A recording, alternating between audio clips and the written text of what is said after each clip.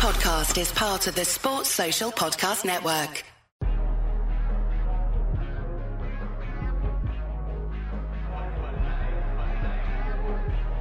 Hey guys, this is Emil Heskey and you're listening to the guys of Coppen Fracas.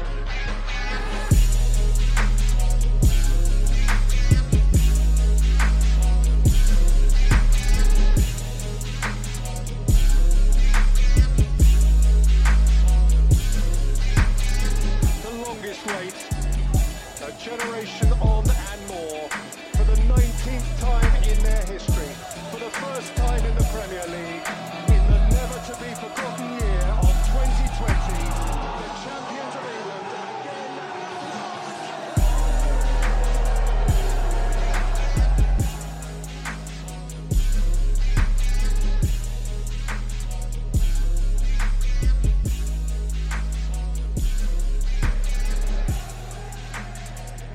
Hello everybody and welcome to a brand new episode of Coppen Fracas, powered by Social Media Group. I'm your host Chris, and joining me today to talk about all things Liverpool Football Club, I have got Yak and Peter. They are vengeance, as are Liverpool, as they have progressed to the quarterfinals of the Champions League. Gents, how are you feeling on this? I'm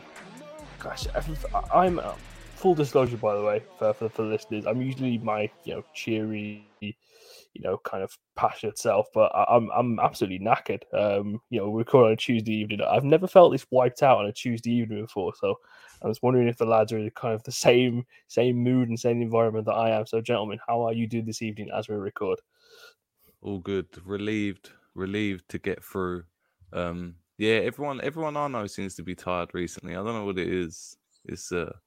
I don't know what it is. It might just be all the shit going on. Seeing all the news all the time, it wears you out. But yeah, relieved to get through. Happy 1-0, but whatever. Yeah, I'm feeling good, man. I feel energized. And you know where I got that energized word from? I was watching that Kanye documentary, and then he was on a phone to Rick Rubin, and then he was like, I don't say excited anymore. I say energized. And I was like, all right, cool. I'll use that one. So yeah. I feel energized. I feel good. We're in 4. Well, we won one competition, and we're in 3 other competitions. We've won the Carabao Cup, quarterfinals of the Champions League, quarterfinals of the FA Cup, and second in the Premier League. Like, he would have thought that. You know what I'm saying? Heading into March, in March. So yeah, I'm happy. I'm good, man. Hey, look at us. Who'd have thought? Not me. I would ask my girl why why do I feel this way? But then I'll probably get something about moons changing and specific energy being pushed in a different direction. And to be quite honest with you, I don't have time for that nonsense. So it is what it is. But I know what I do have time for. It is the Coppen Fracas Patreon page, and that is where you can find all the latest and greatest from ourselves here at Coppen Fracas that you do not find on the main pod. Stacked week last week, and it's going to be a stacked week as the weeks go on, as Liverpool keep progressing, as Peter said, into the last stages of every competition we seem to be in recently, which is nice to see. Like you said, 1 down, another 3 to go, hopefully.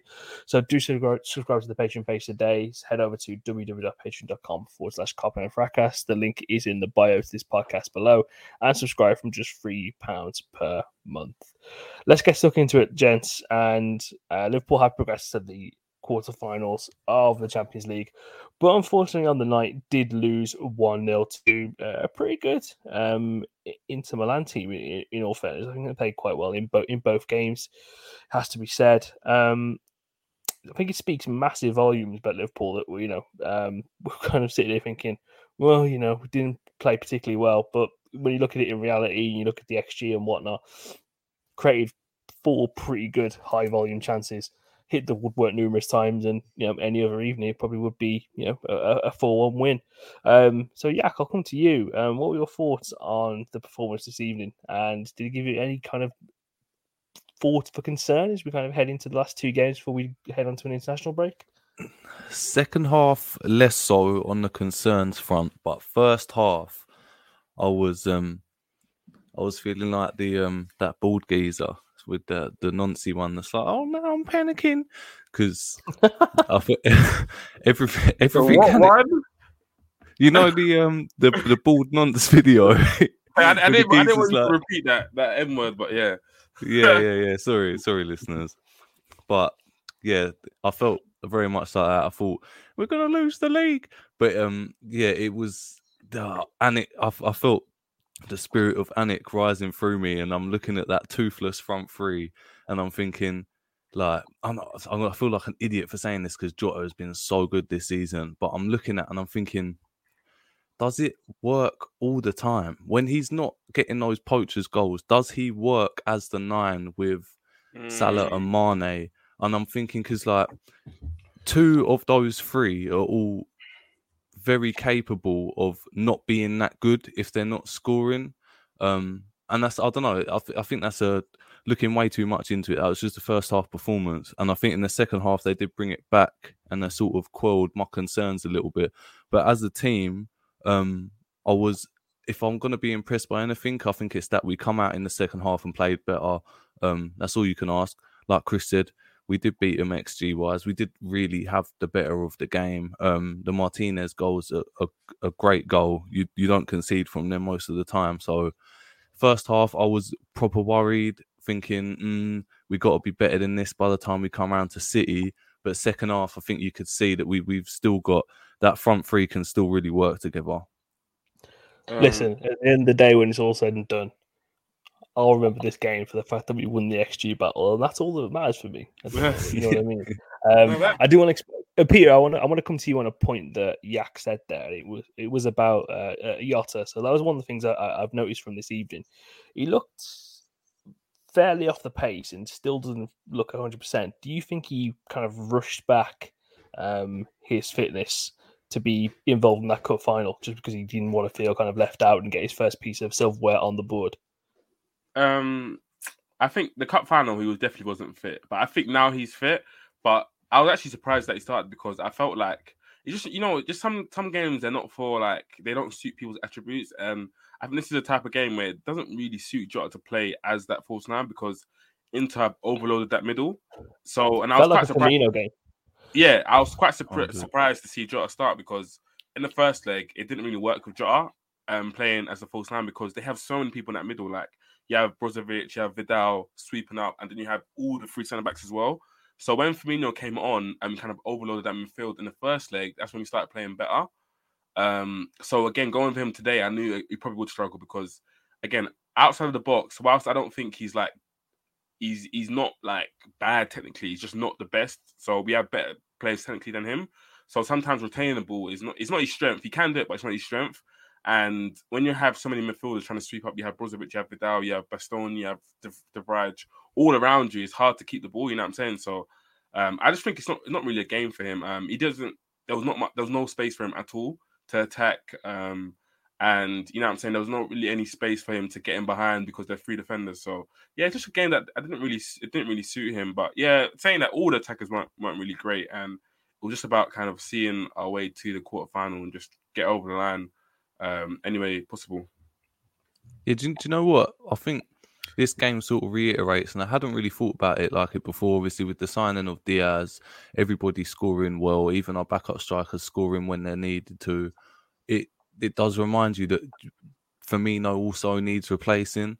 Like, you're never going to find a Firmino, but we do need to have that option there when Firmino eventually goes, because yeah, that the poacher thing doesn't always work with the way we play.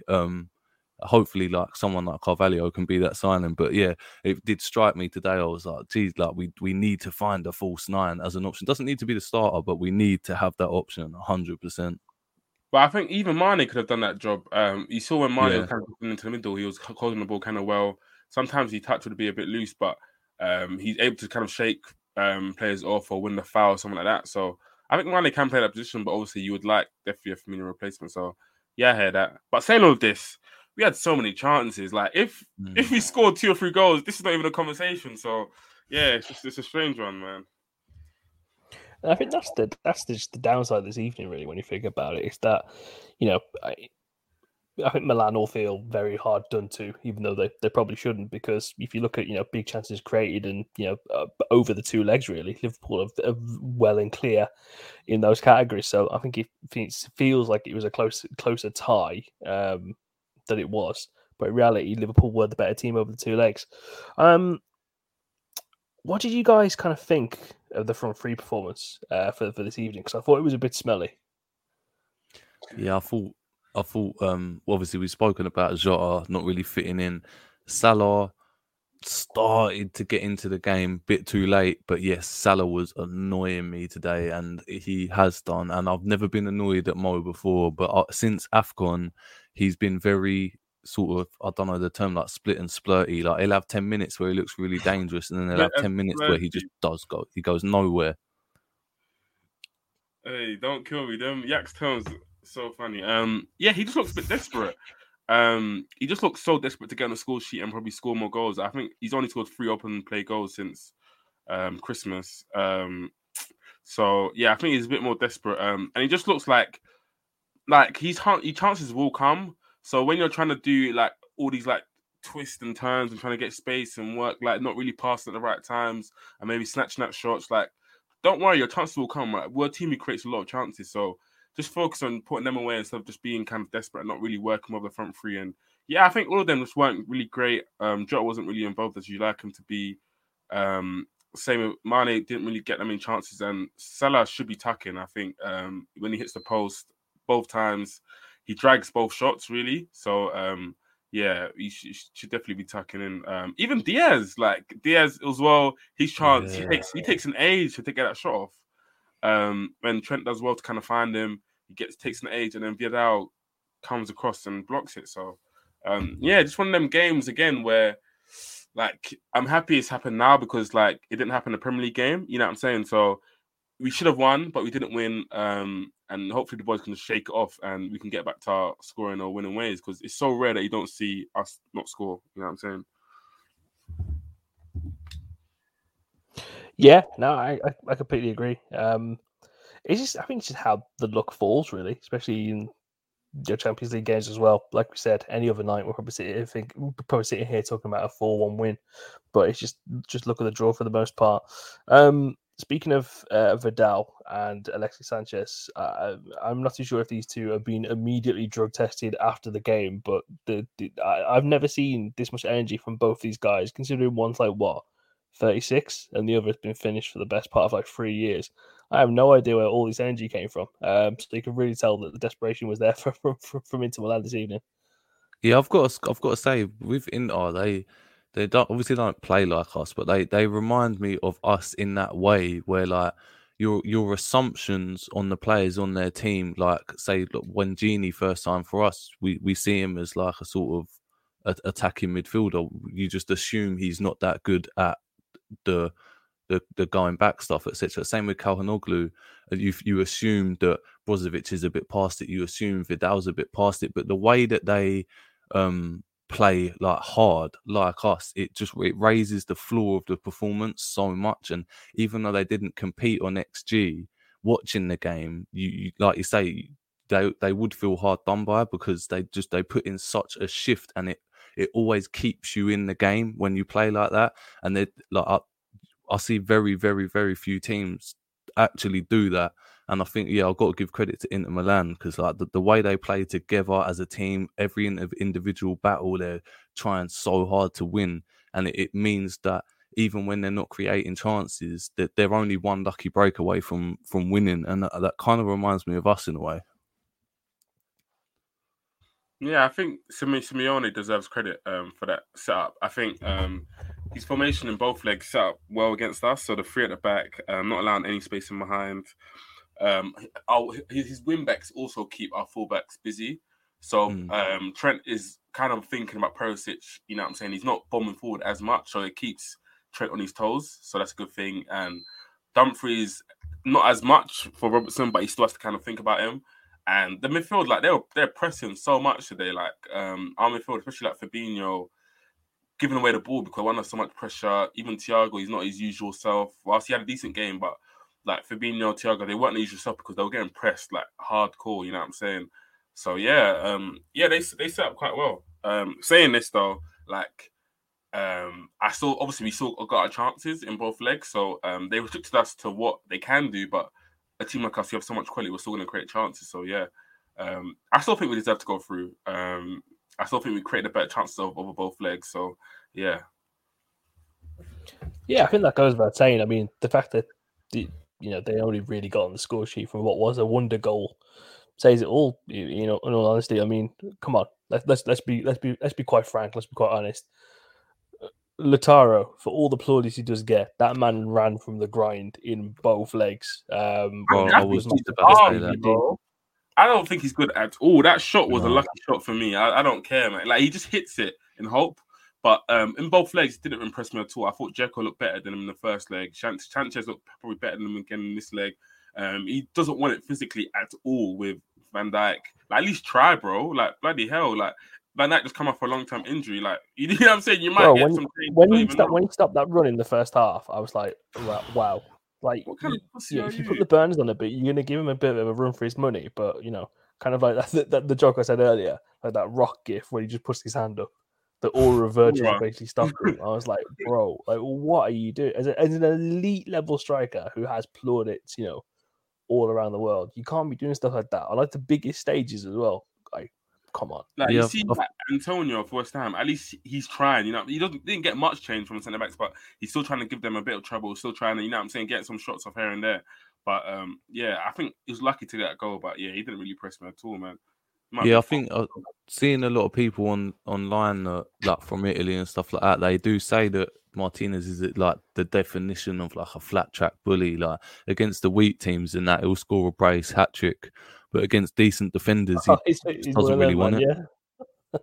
Yeah, and yeah. So I'm kind of glad we steered clear of that, to be honest, because I was really like excited by like the idea that we could sign him one day in it, but I do not want him at Liverpool. No way. After these both of these legged performances, I remember when man were like shaking in the boots, literally quivering when Spurs were linked to him in the summer. Like, oh wow, we like going after a player like that. After watching tonight, that Saul all over again. I'm good, man. Nah, we'll save that Saul nastiness for another pod, man, because what was going on there was disgusting work. Brozovic is actually decent. Like watching him up close against our team. Obviously, I've watched him for Croatia, but you don't know what the international tax is, so you know what I'm saying. But watching him up close, like he's kind of a bit of a pest. He keeps the ball well, gets to the tackles. Yeah, he's actually a decent player still. I think he'd free do well. Transfer as well. Yeah, not for us. No, not for us. But if he went to someone like Tottenham or Arsenal, I think he'd do well there. Also, Bastoni. Yeah, as well. I think he'd be pretty good. He'd be pretty good at Arsenal. Yeah, Bastoni is ridiculous, man. Bastoni is really good on the ball. Obviously, I think he done quite well with Salah. Salah did get past him a few times, but he's quite athletic for, you know what I'm saying, for a defender. He's really good on the ball. De Vrij as well. De Vrij is calm on the ball. Like, he was getting pressed, chipping it over us. Like, but yeah, Bastoni and Brozovic really impressed me. Yeah, they've got a good mix. Yeah, Bastoni's good, but that little mix with the back three that they've got with like De Vrij, Bastoni and Skriniar, because like I've probably mullered his name, but Skriniar's kind of like the Vidic to their two Ferdinands, isn't he? He's like the one that just flies in at everything. Like, yeah, I think that back three is actually, like, when you think about it, like, we knocked out a good team there. We knocked out a good team. Yeah, really good. They remind me a lot of, in terms of setup and the way they play, they remind me a lot of Chelsea in how they do operate, because they've kind of got like when we talk about their centre backs, they've got a real kind of earth, wind, and fire thing with their centre backs. It's the maddest analogy I know, but stay with me. I'm going to land the plane. Don't worry. So you've got Skriniar, who's like, you know, like you said, the Vidic kind of the hard man there. You got Bastoni, who's the kind of like, you know, the bit of finesse, can play the ball over in the back. And De Vrij, who's kind of, you know, quite similar, but, you know, kind of on the other foot. So they do kind of have that like three-pronged approach there too. And, you know, they've got the real threat there with the wing backs. I thought Dumfries possibly not as effective as he was in the first leg in this game, but, you know, gave a really good account of himself. But yeah, man, I mean, I kind of want to go back onto how they kind of set up within the first. So kind of for the first 35 minutes of that game, their press was just absolutely insane, kind of like within the midfield third too. Do you think we responded to that quite well as the game went on? Because I thought we made relevant adjustments to kind of bypass it, and then it became less of a threat as the game did go on. But I'm just keen to kind of get your guys' thoughts on that as well. Yeah, I thought second half we did. First half, I feel like if there wasn't a half time, to be honest, this sounds bad. I feel bad for saying, even thinking about it. But when that guy in the crowd or girl got hurt in the crowd, Klopp being able to speak to the players was quite handy for us. Like that come at a very useful time because I think Inter would have got that confidence and they're like, "Come, like boys, we can actually score to it." But I think we managed to sort of see the first half out and then come out second half attacking and then see the second half of the second half out really well. I think game management wise, I was actually quite impressed. Yeah, for sure. I think I hated the way we started. Obviously, I do know that they'll come at us. Because obviously they're two goals down, but they were just pressing like we're the Premier League team here. Like you're not the Premier League team. Like relax. You know what I'm saying? They were pressing us like insane. Like boom, boom, boom. Vidal, boom. You know what I'm saying? Even though I think Vidal, he was horrible on the ball. Like he's got nothing left in terms of on the ball. But off the ball, this guy's running off everywhere, blocks, tackles. Like yeah. So yeah, I think on the ball, and they were just forcing us to make sloppy mistakes. Like you're used to us having crisp passing. Like yeah, Fabinho, he did not want him today. He's just like whoa, blood. You know what I'm saying? So he was giving away Fab was there like, brother, I need a rest, man. Can you not give it a bit of a break? Like you know that emoji, that whoo emoji. So yeah, he was getting pressed to death. Even Thiago had a couple of passes. Matip was getting even for the goal. I think that's kind of a sloppy pass from Matip, and it's intercepted. So everyone, Van Dijk again, a couple of sloppy headers. Alisson as well. Alisson just getting bored. Oh yeah, let me chop it back, and then barely getting off. So the boys. I think they just maybe that. Like Salah said, that might have been a bit over complacent, or maybe they just weren't taking the game as seriously as they should have. So, but then we grew into the game. I like the fact that Curtis Jones again.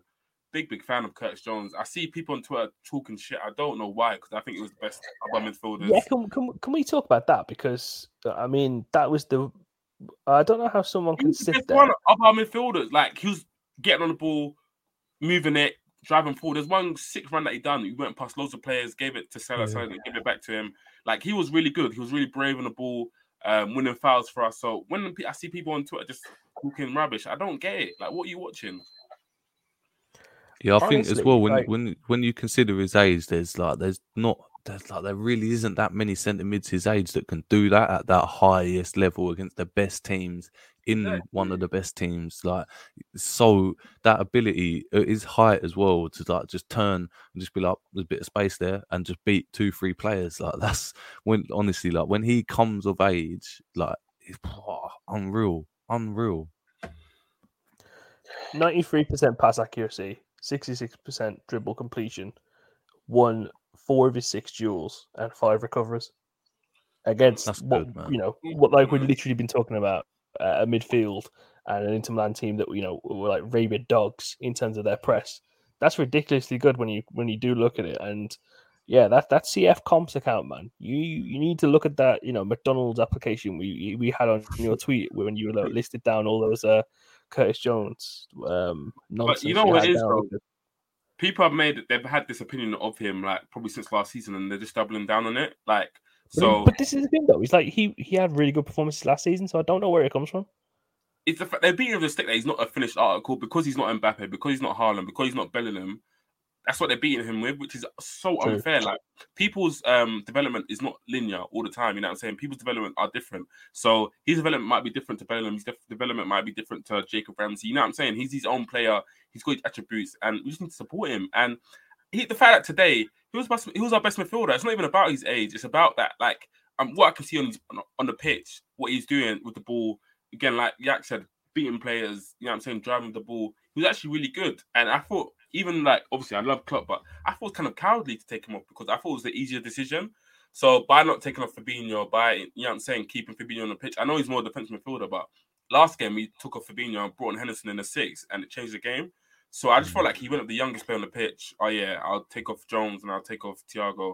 Boom, put Henderson, put Cater on. And I do think it worked, but if we're going on merit, Jones deserved to stay on the pitch. That's my opinion. Yeah, I thought as well, like when he took Jones off, that was the first thing that came into my mind as well. I thought, why didn't you just put Hendo in the 6? Like they've still got to score a few goals to beat us. You know what I mean? And Henderson's kind of good in those sort of situations. But I really, really, really hope it's because he thought or even said to Curtis when he comes off, like, you just earn your place in the weekend lineup in it, because I think he deserves it. Last few games he's played, like even like the Burnley game and things like that, he's been really, really good, and not just like for a young player, he's been really, really good compared to every other midfielder on the pitch. And you list, I know Vidal and Brozovic are a bit old, but you list the midfielders he was on the pitch with today, and he was the best one on the ball. And like that's like he's in amongst like some of the best midfielders of the last 10 years. Like, do you know what I mean? That's mental.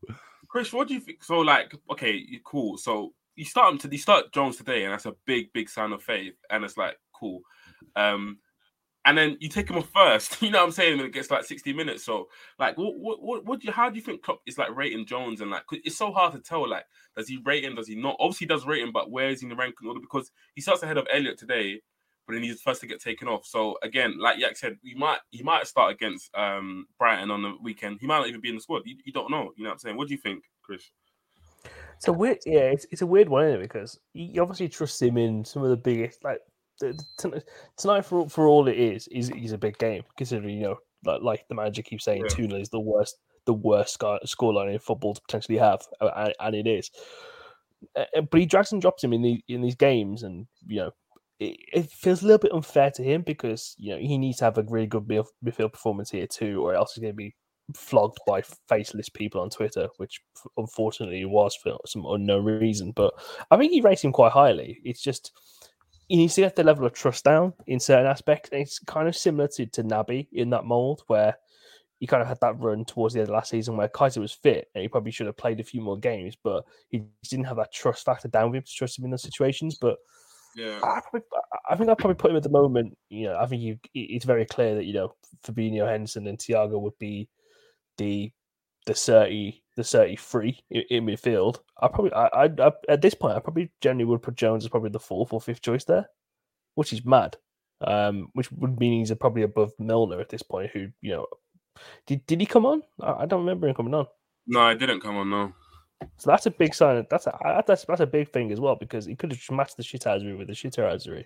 But you know, given the fact that the referee brought it on himself to go to an even new higher level of shithousery himself, possibly would have been a good decision. We'll discuss him and his bald head in a minute. But yeah, it's definitely a weird one, and I can see him playing a few more games in the future, but it's slightly unfair to kind of just keep dragging and dropping him in these situations where he needs to kind of be at a 7 out of 10 performance, where others would probably need to just be at a 5 out of 10 performance.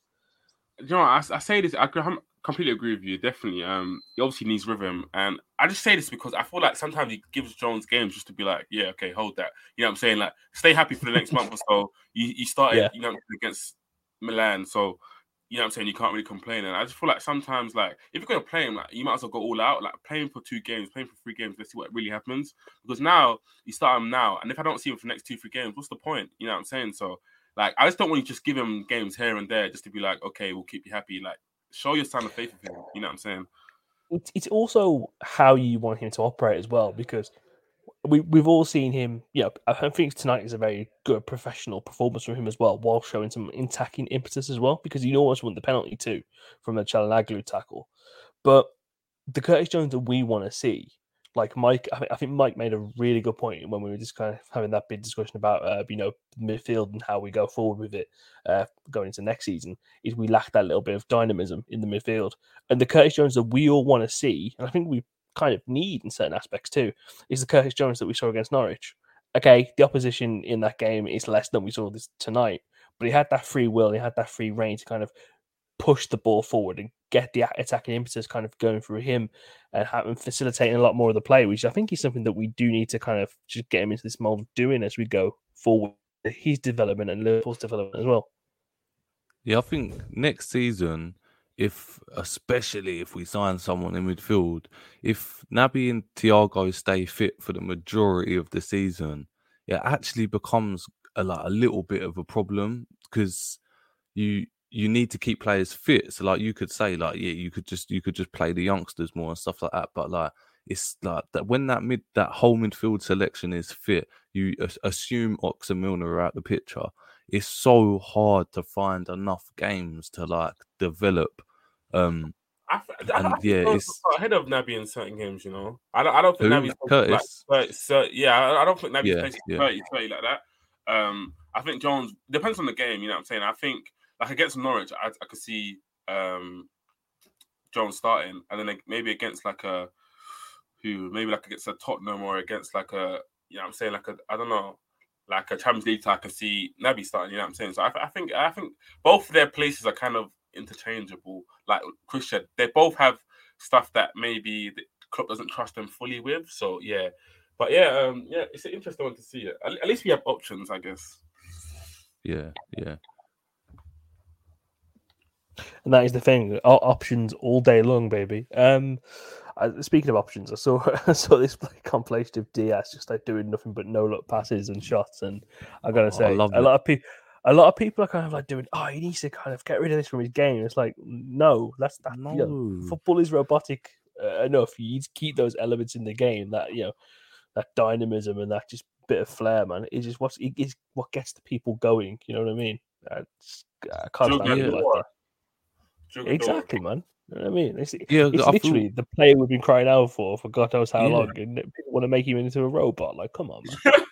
Yeah, I feel like as much as like Bobby Firmino's got like elite qualities in terms of finding space and things like that, sometimes I genuinely think the biggest thing he does for our team sometimes is just he does that no look flick or pass or something, and so it just turns Mane and Salah on, and I feel like Diaz can be that. No, like, pause on that. Pause.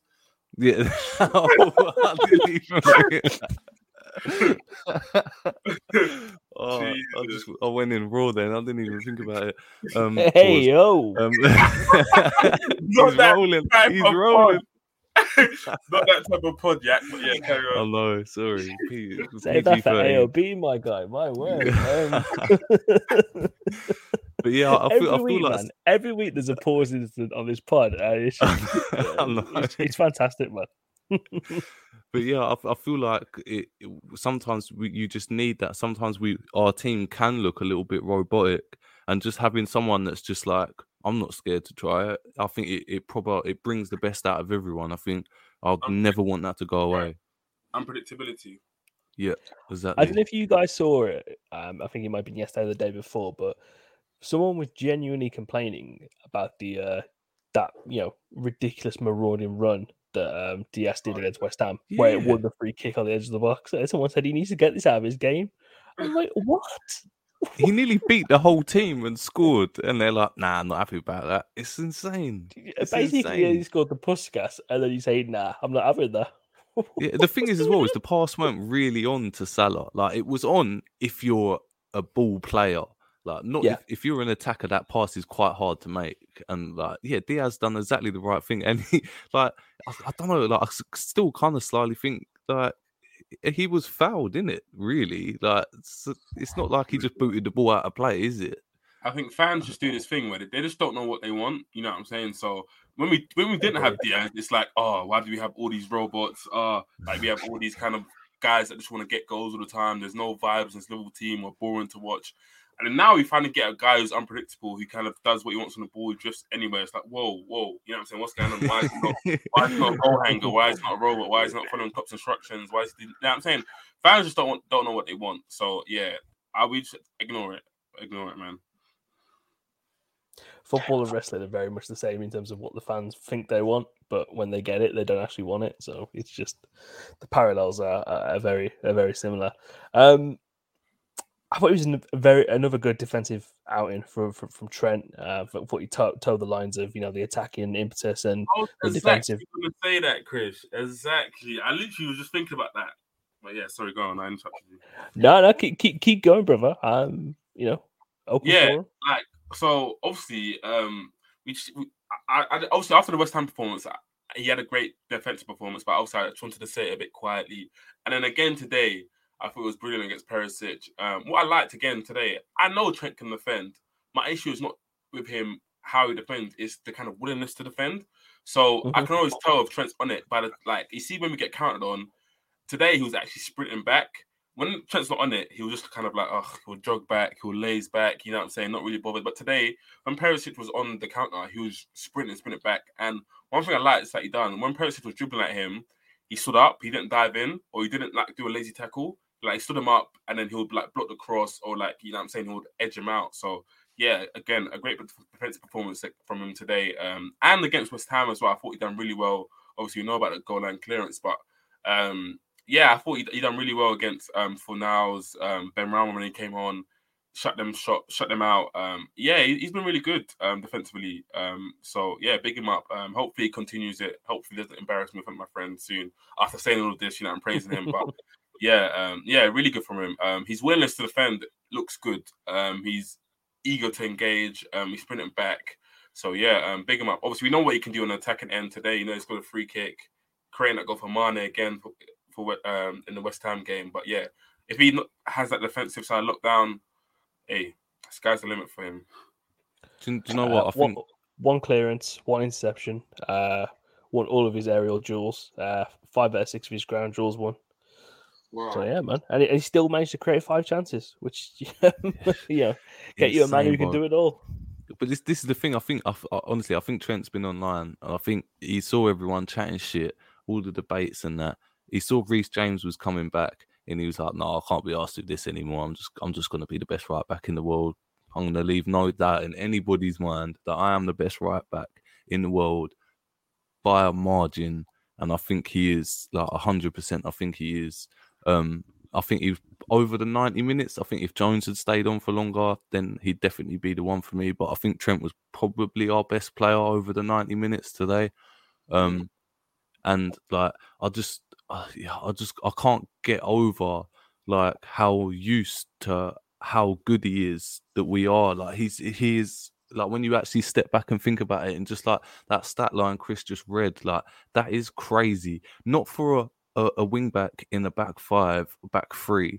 This is a fullback in a back 4, and he gets numbers like that. Like it's like I don't know, man. It proper frustrates me that he doesn't get the credit, and every debate is just brought down to this proper lazy, like, oh well, yeah, Trent's the best attacker, but everybody's just loads better at defending than him. Like, no, that's just your way out of coming up with the answer in the argument to me. Like Reece James, Cole Walker, there's no way are they that much better at defending than Trent. They're not brilliant defenders. They're not. They're attacking fullbacks as well. Like, and Trent's a lot better at it. Kyle Walker's a lot better about it. Yeah. Think about it. Like we had the whole, Aaron Wan-Bissaka, he's as good as Trent. You know what I mean? Oh, he can defend. We literally watched this man on Sunday. We watched Man City take it in turns to see which side, which player was going to, take him on and embarrass him.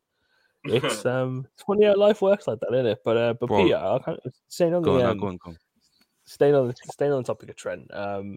Something actually quite good that I heard Neil Atkinson and Phil Rapp say earlier on this week is that we talk about Trent as this player who is redefining the right back position, but in saying that, it actually says that he's creating a mold for other players to replicate, when in fact he's just being Trent at the end of the day, really. And I think that's just such a really good statement and a really important thing to really say, that it's not redefining a position in the traditional sense. It's just putting a very good player in a fantastic position to succeed.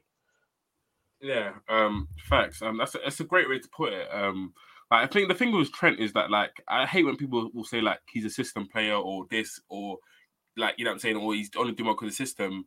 What Trent is talent is so bloody special that you have to kind of put him in that, no, Trent's talent is so special that Klopp has had to adjust his system to cater to Trent. You know what I'm saying? Because we had to kind of, like, if you look at Klopp's other teams, has he ever used a right back this way? No, he hasn't. You know what I'm saying? Will he ever use a right back away this again? Probably not. He's done this because Trent's talent is so good. His technique on the ball, his crossing ability, his passing ability is so good. Where it's like, okay, how do I get the best out of this boy? You know what I'm saying? How do I get the most out of him? How do we cater to him? How do we, use his strengths to help our team? And it's like, we made him our prime playmaker because he has this ability. If he started climbing at right back, do you think Clyde would be on the ball this much? You know what I'm saying? Do you think if Gomes was playing right back for us, he wouldn't? You know what I'm saying? We've had to change system to kind of to make Trent our main playmaker because he's so good. His talent is so good. You know what I'm saying? So Trent is being Trent, and we are getting the most out of him. he's the best playmaker in the world. You know what I'm saying? He literally is. He's going to break his own record again for the most assists by a defender. I think for the third time running. He's just insane talent. And Klopp's only being smart by using him, you know what I'm saying, this way. So, yeah, great. Unbelievable.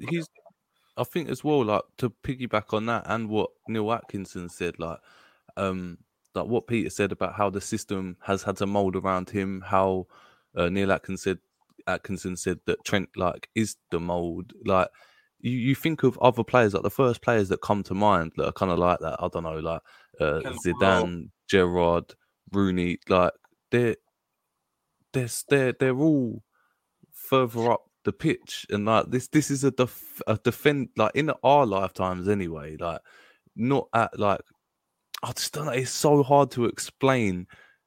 Without just like the proof is in the pudding. Like you just have to watch him without your biases, and it's just so obvious how like a much of an anomaly he is. Like, and like people were saying with that, like people calling him a system player and stuff. Like, people say that about like Gerrard and people like that, but no, like the managers had to revolve the team around him because he's that much better at what he does than everybody else in the game. And yeah, I think it really, really, really, really boils my blood that people can't just sit back and just be like, yeah, what a great player. Like people have started to do that with Mo and stuff, but with Trent, I think it's because every team's got an English right back or something, so they've got skin in the game, in it, so that they just will never ever ever ever admit that Trent is just quite clearly the best at it. Yeah, in my books, I think he's probably been our second best player this season. I would say Salah's obviously ahead of him. But other than Salah, I can't put anyone else ahead of him. He's been unbelievable this season, like unbelievable. Top assist maker, scored a couple goals as well. Even just his quality in terms of just, you know what I'm saying, all-round play. He's passing. He's kind of changed position this year, playing kind of centre mid and build up, playing more central and build up, should I say. So, yeah, he's been top 2 for us. And I would say top 5 in the Premier League this season. Top 5, top 10 minimum this season. You know what I'm saying? He's really up there. In that Player of the Year awards, he should be right up there, I believe. Yeah, I think there, you have to put Trent there as well. 100%. And I think at the end of last season as well, because of all like the crazy goal, to be fair, he did score one of the crazy goals, but at the end of last season when we were pushing for 4th, it's easy to forget how much responsibility he took on in that run as well. And there was 2 or 3 man of the match performances in that. And I think, yeah, he's followed on from that, and he's becoming, so for his age as well, like, and it's similar to Jones. I think people forget that like players to have that sort of responsibility. Like the only other players like that are like your Fodens and people like that, and everyone's quite happy to call them generational. But when it comes to our Scouse lads, people don't like admitting it. They really don't want to admit it. It's Liverpool tax, man. Always has been. It always will be. He's bulked up as well. I mean, you probably wouldn't want to get in a skirmish with him. I think obviously that is helping. Kind of, he's defending well, kind of going into that. So, but yeah, man, he's such a good player, and I like Reece James. I think he's a good player. Looks like a good lad. Both Barkley's adverts with him and his sister. They're really nice to see. It's a good family. It's wholesome stuff. But let's be real. It is what it is. You don't see Liverpool fans, well, for the majority of the part, you don't see Liverpool fans going, Reece, Trent, come on, Reece James, come outside. It's always vice versa. So, when you are the standard, when you are the blueprint for, what the modern day fullback should look like, it's just one of those things, man. It's just one of those things, and boy, I'm glad that I get to watch him play for my club week in, week out. And just doing the madness that he does, because some of the passing that he does, and so how easy he looks makes it look. He's just absolutely absurd. Like the ball he played for, I think it might have been for kind of like for Mo today. It's like it's just like such a fantastic ball. It may look so easy. Yeah. Like Do you know what I think? Composure. I think that goes against him a lot as well, and I think like another player like that earlier in their career was someone like Pirlo, it's just so easy to them to just ping the ball. Even Busquets, really, if Barca wasn't as successful as they were, people would not give Busquets his flowers. And Pirlo's the same. If Pirlo didn't have that late blossom trophy-wise, no one would give him his flowers. I mean, when you're talking all-timers, fair enough, you've got to include honours and stuff. But I think people that make the game look easy, for the neutral that don't watch every game, they're not as like intently watching as we are because it's our team. It's very easy for the quality of those balls to just go over your head because like you forget that other players can't make those passes because he's doing it 20 times in one game. So I think that goes against him a lot. Just had some breaking Everton news come through. Apparently, Everton risk a Premier League points deduction as they teeter on the brink of breaking profits and sustainability rules. Just where you think we couldn't possibly go worse, it somehow manages to even capsize even more. They've got a insert sickos meme. Dangerously close to the relegation zone as it is. Fucking hell, they are in the absolute mud right now, and yeah.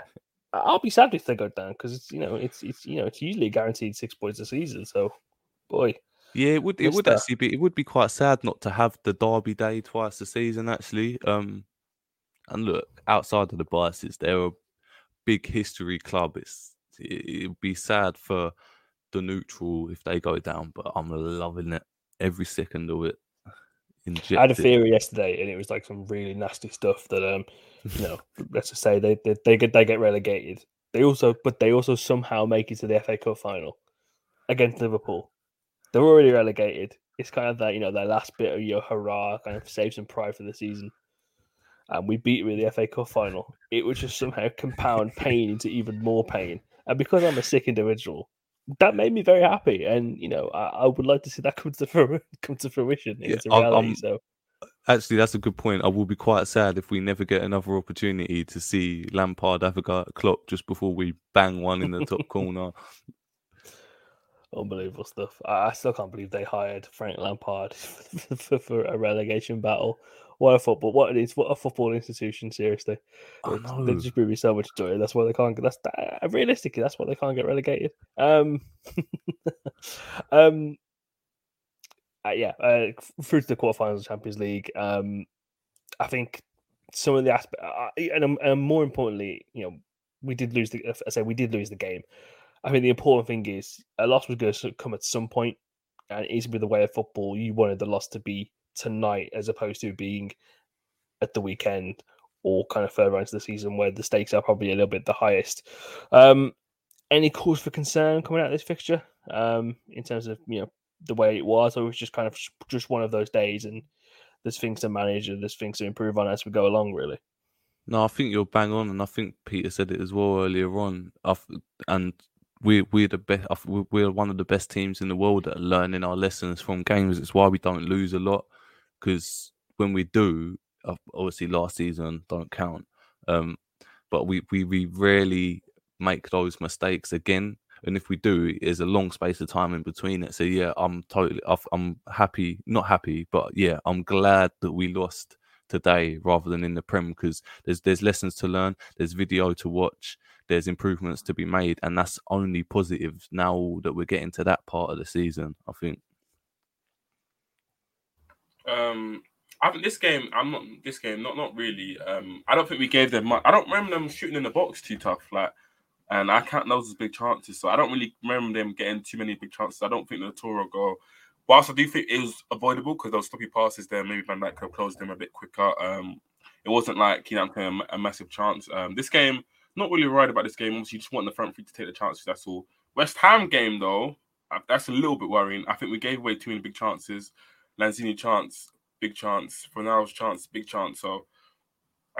Just one thing I noticed is just that, obviously the highlight, it works. You know what I'm saying? We catch so many teams offside, but it feels like once or twice a game we give teams these kind of big chances. So they normally opposition will probably get like a one-on-one with Alisson. You know what I'm saying? And if they take it, they take it. If they don't take it, they don't take it. So I just want us to raise that. So you know what I'm saying? So and. I think people are kind of blaming it on Matip or blaming it on, you know what I'm saying? But even when Konate plays, again, like we saw against West Ham, it happens as well. So I think it's more a structural issue. We're probably not tracking runners from midfield, or Centre backs are kind of sleeping sometimes. So yeah, I think we just need to stop giving away high quality chances because soon enough, you know what I'm saying, people will take it. So we're getting quite fortunate in that we're not conceding many goals and people are not taking their big chances against us. So we just kind of minimalize those chances. But apart from that, we'd be fine. If we minimalize those chances, we have every chance of winning a lot of trophies this season for sure. So yeah, I think that's my only cause of concern.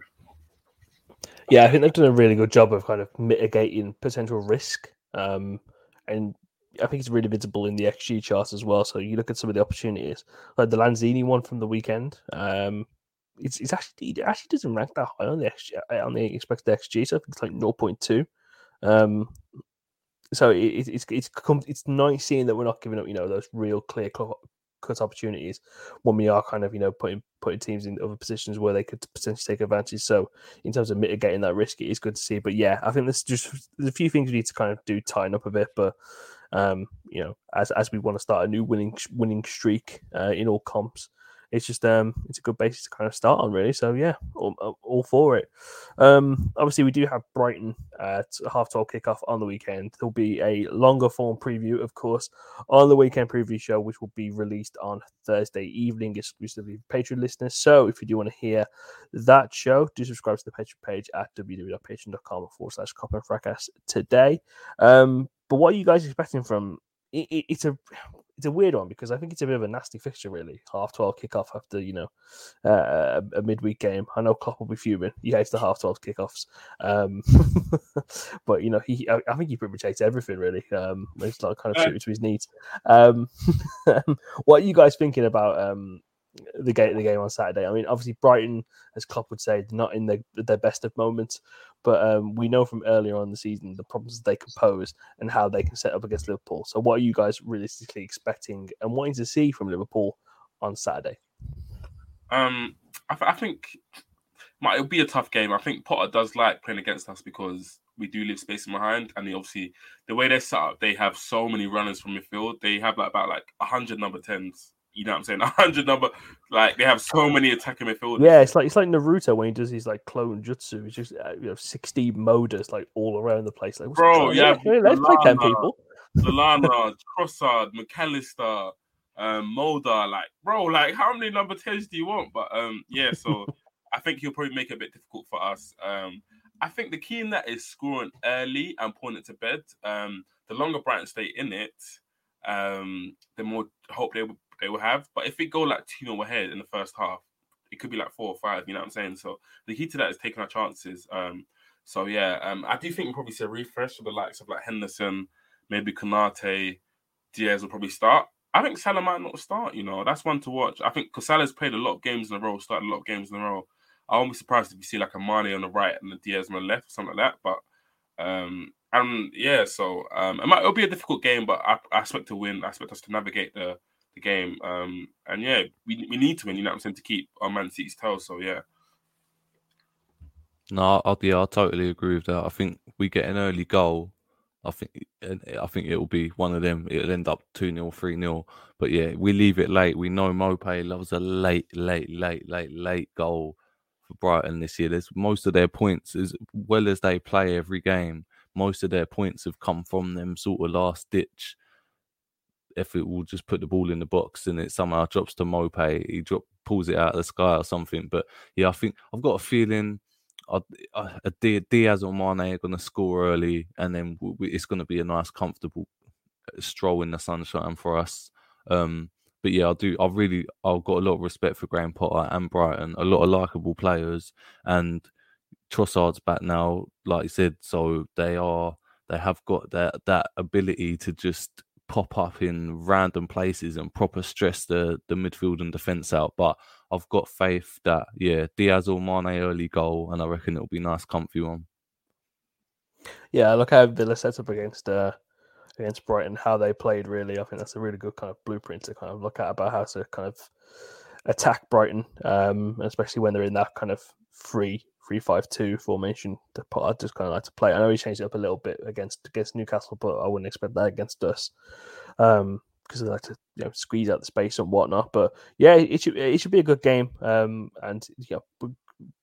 Graham Potter love the guy, but I always think, if he could just be in a mini league with him and the other big six teams, he'd probably find a way to end up being third in there, just because he's a bit of a crazed man in that way. But yeah, it's always difficult. I think it's always been a bit of a difficult game, kind of last 2 seasons or so when we've gone up against Brighton, especially away from home. So it's going to be interesting to see how the boys kind of do deal and cope with that. What are you expecting kind of front three wise for this game? Do you think you'll default back to what we saw this evening, or do you think you'll look to go Diaz, Mane, and Salah? Because surprisingly, I think that's been working quite well in the past few games that it has been implemented. Yeah, I think he'll go Diaz, Mane, Salah, and I've got to say, I've really liked it, to be honest. I think at the moment it's probably our best front three, especially with Mane down the middle, Diaz on the left. But from what Peter said, I would kind of like to see, and it is a good opportunity to rest/drop Salah. He's, as much as he's probably going to be gunning for Robert Sanchez on Saturday if he is playing, but I do think we kind of need to remind him that, like, if you ain't scoring the goals, you ain't undroppable anymore. You're not. Do you know what I mean? You're not. No one should be. If you're not scoring, you shouldn't be undroppable. And it would be a nice, polite reminder. Maybe bring him on 60 minutes, let him get a goal. But yeah, I think we need to remind him that, like, we've got options now. So if everyone else is scoring, not that everyone else is, but if you're not scoring, you can't just sit here and wait for your 400 grand, mate. You got to start scoring. Hey, I don't agree with Yak there. I think that's mad harsh. Like, in terms of, like, he's not, like, if a guy's not scoring, I don't think it matters. People go through rough patches all the time. If he was going to drop Mane every time he didn't score, where would he be? You know what I'm saying? Yeah. Fella's not scored the last 2 or 3 goals, 2 or 3 matches. I think that's kind of harsh. I would more go for resting him. Like, I don't like it playing. And we've got Arsenal coming up soon as well. Chris, when we got Arsenal, sorry. Do you know? I think it's next Wednesday. I'll quickly check in the background. Yeah, it's Wednesday or Thursday. So obviously Salah has to start against Arsenal. So my thing would be to rest him. It's not a dropping case. He's been our best player this season. I think that's pretty harsh to drop him. I hear what you're trying to say. Basically, you're trying to keep him on his toes. Yeah. So I get that. But I would probably go for Mane, Jota, and Diaz. I think that should be enough to put away Brighton. So yeah, I think Salah's probably played too many games. He hasn't really had a rest since AFCON, so that's the front three I'd probably go for. No, good stuff. Yeah, I think sometimes as well, like, you kind of need to watch a game from the sidelines again and just sort of sit there and be like, oh, if I was on, I could have been in that space. I could have done this. I could have done that. And yeah, a refresh is probably a good idea, because we got whilst people are fit, you've got to let players like Fab and Salah get their rest in. You have to, because there's no breaks till the end now, especially if we're going to get far, which I think we will. We've had luck with the draws this season, and generally, if you have luck in the draws, that plays out for the entire season. Obviously, now looking at the teams left in the Champions League, there probably ain't an easy draw, but still. Yeah, it's a weird one. I think the international break is going to fall at a weirdly decent time for us, because obviously we've got the Arsenal game on Wednesday, then we have Nottingham Forest in the FA Cup, then there's that weird international break where you wouldn't expect big pressure to be on some of the lads. Most of them have kind of qualified for the World Cup at that point. I know there's some big fixtures to kind of go on for the AFCON boys, and I'm not too sure. I think Luis Diaz has got a fairly sizable fixture, but I think that'll do him the world of good, really. But yeah, man, I think that international break is going to fall at the right time, which is something I never thought I'd say in terms of an international break, considering how much bile and hatred I do generally tend to have for them during the football, when normal football's being played. But yeah, I think it'll be pretty good, and good piece from a good friend of the pod, Paul Gust, also top hip hop aficionado Paul Gust as well. If the ending of Liverpool's 15 game unbeaten run helps refocus some minds, then the sobering defeat will at least serve a purpose. And I think that's the big takeaway from this evening. We set we as fans, and more importantly, them as players and the coaching staff, set such high expectations and standards for themselves that they need to just have that as a bit of a sober reminder of the heights they need to kind of achieve the goals that they want to do. We're still in the running for the 3 competitions. We're still in with 1 down. So yeah, the sky's the limit, and they just need to kind of keep living up to those expectations and keep hitting the mark in every single opportunity. Really, 100 goals aside. Yeah, with the Champions League thing, just off the top of your head, assuming City are through, but obviously we don't know out of Madrid and PSG.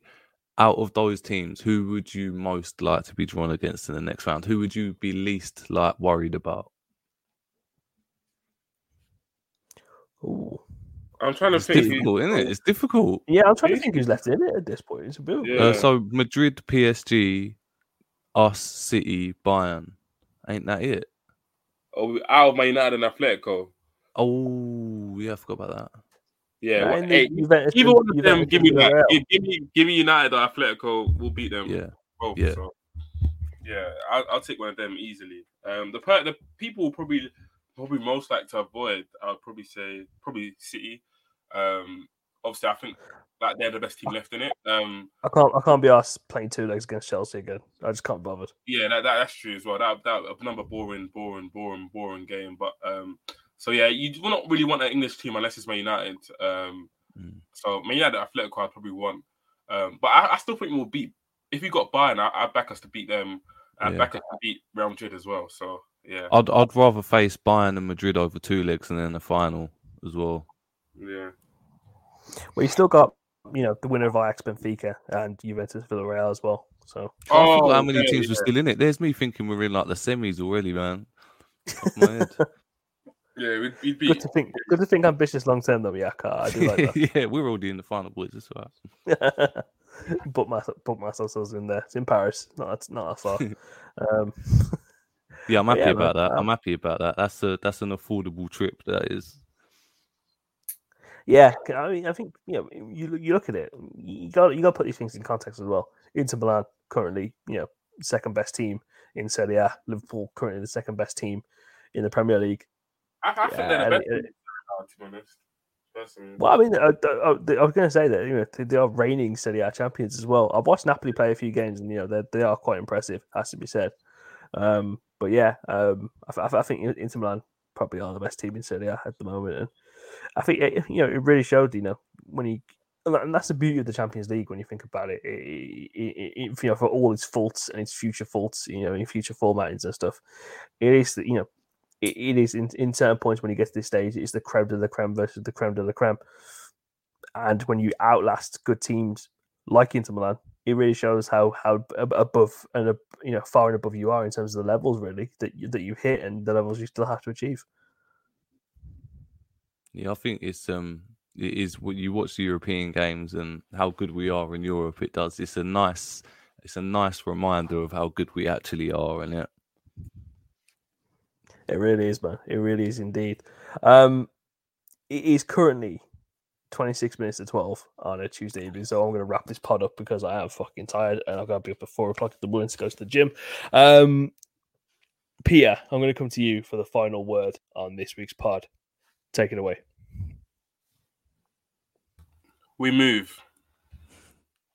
Let's fucking go, man. My guy doesn't disappoint at all.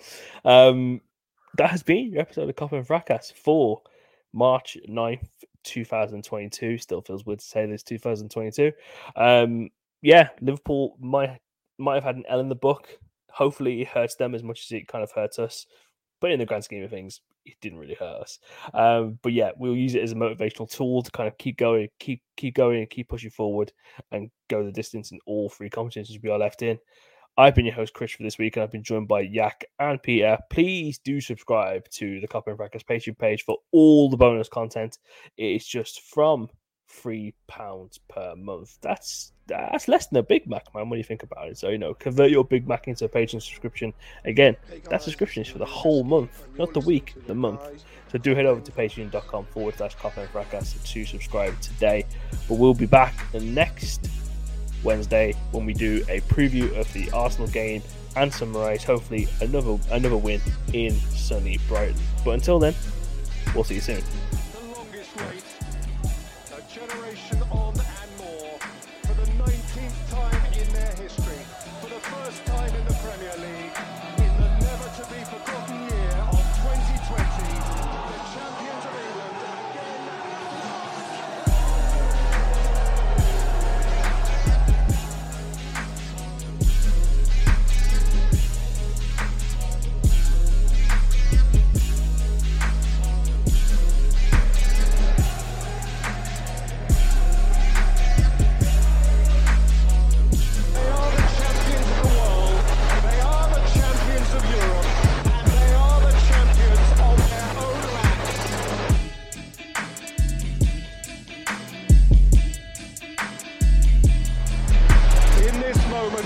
No bird flies higher than the liver bird. No club anywhere carries the kudos of Liverpool Football Club. Sports Social Podcast Network.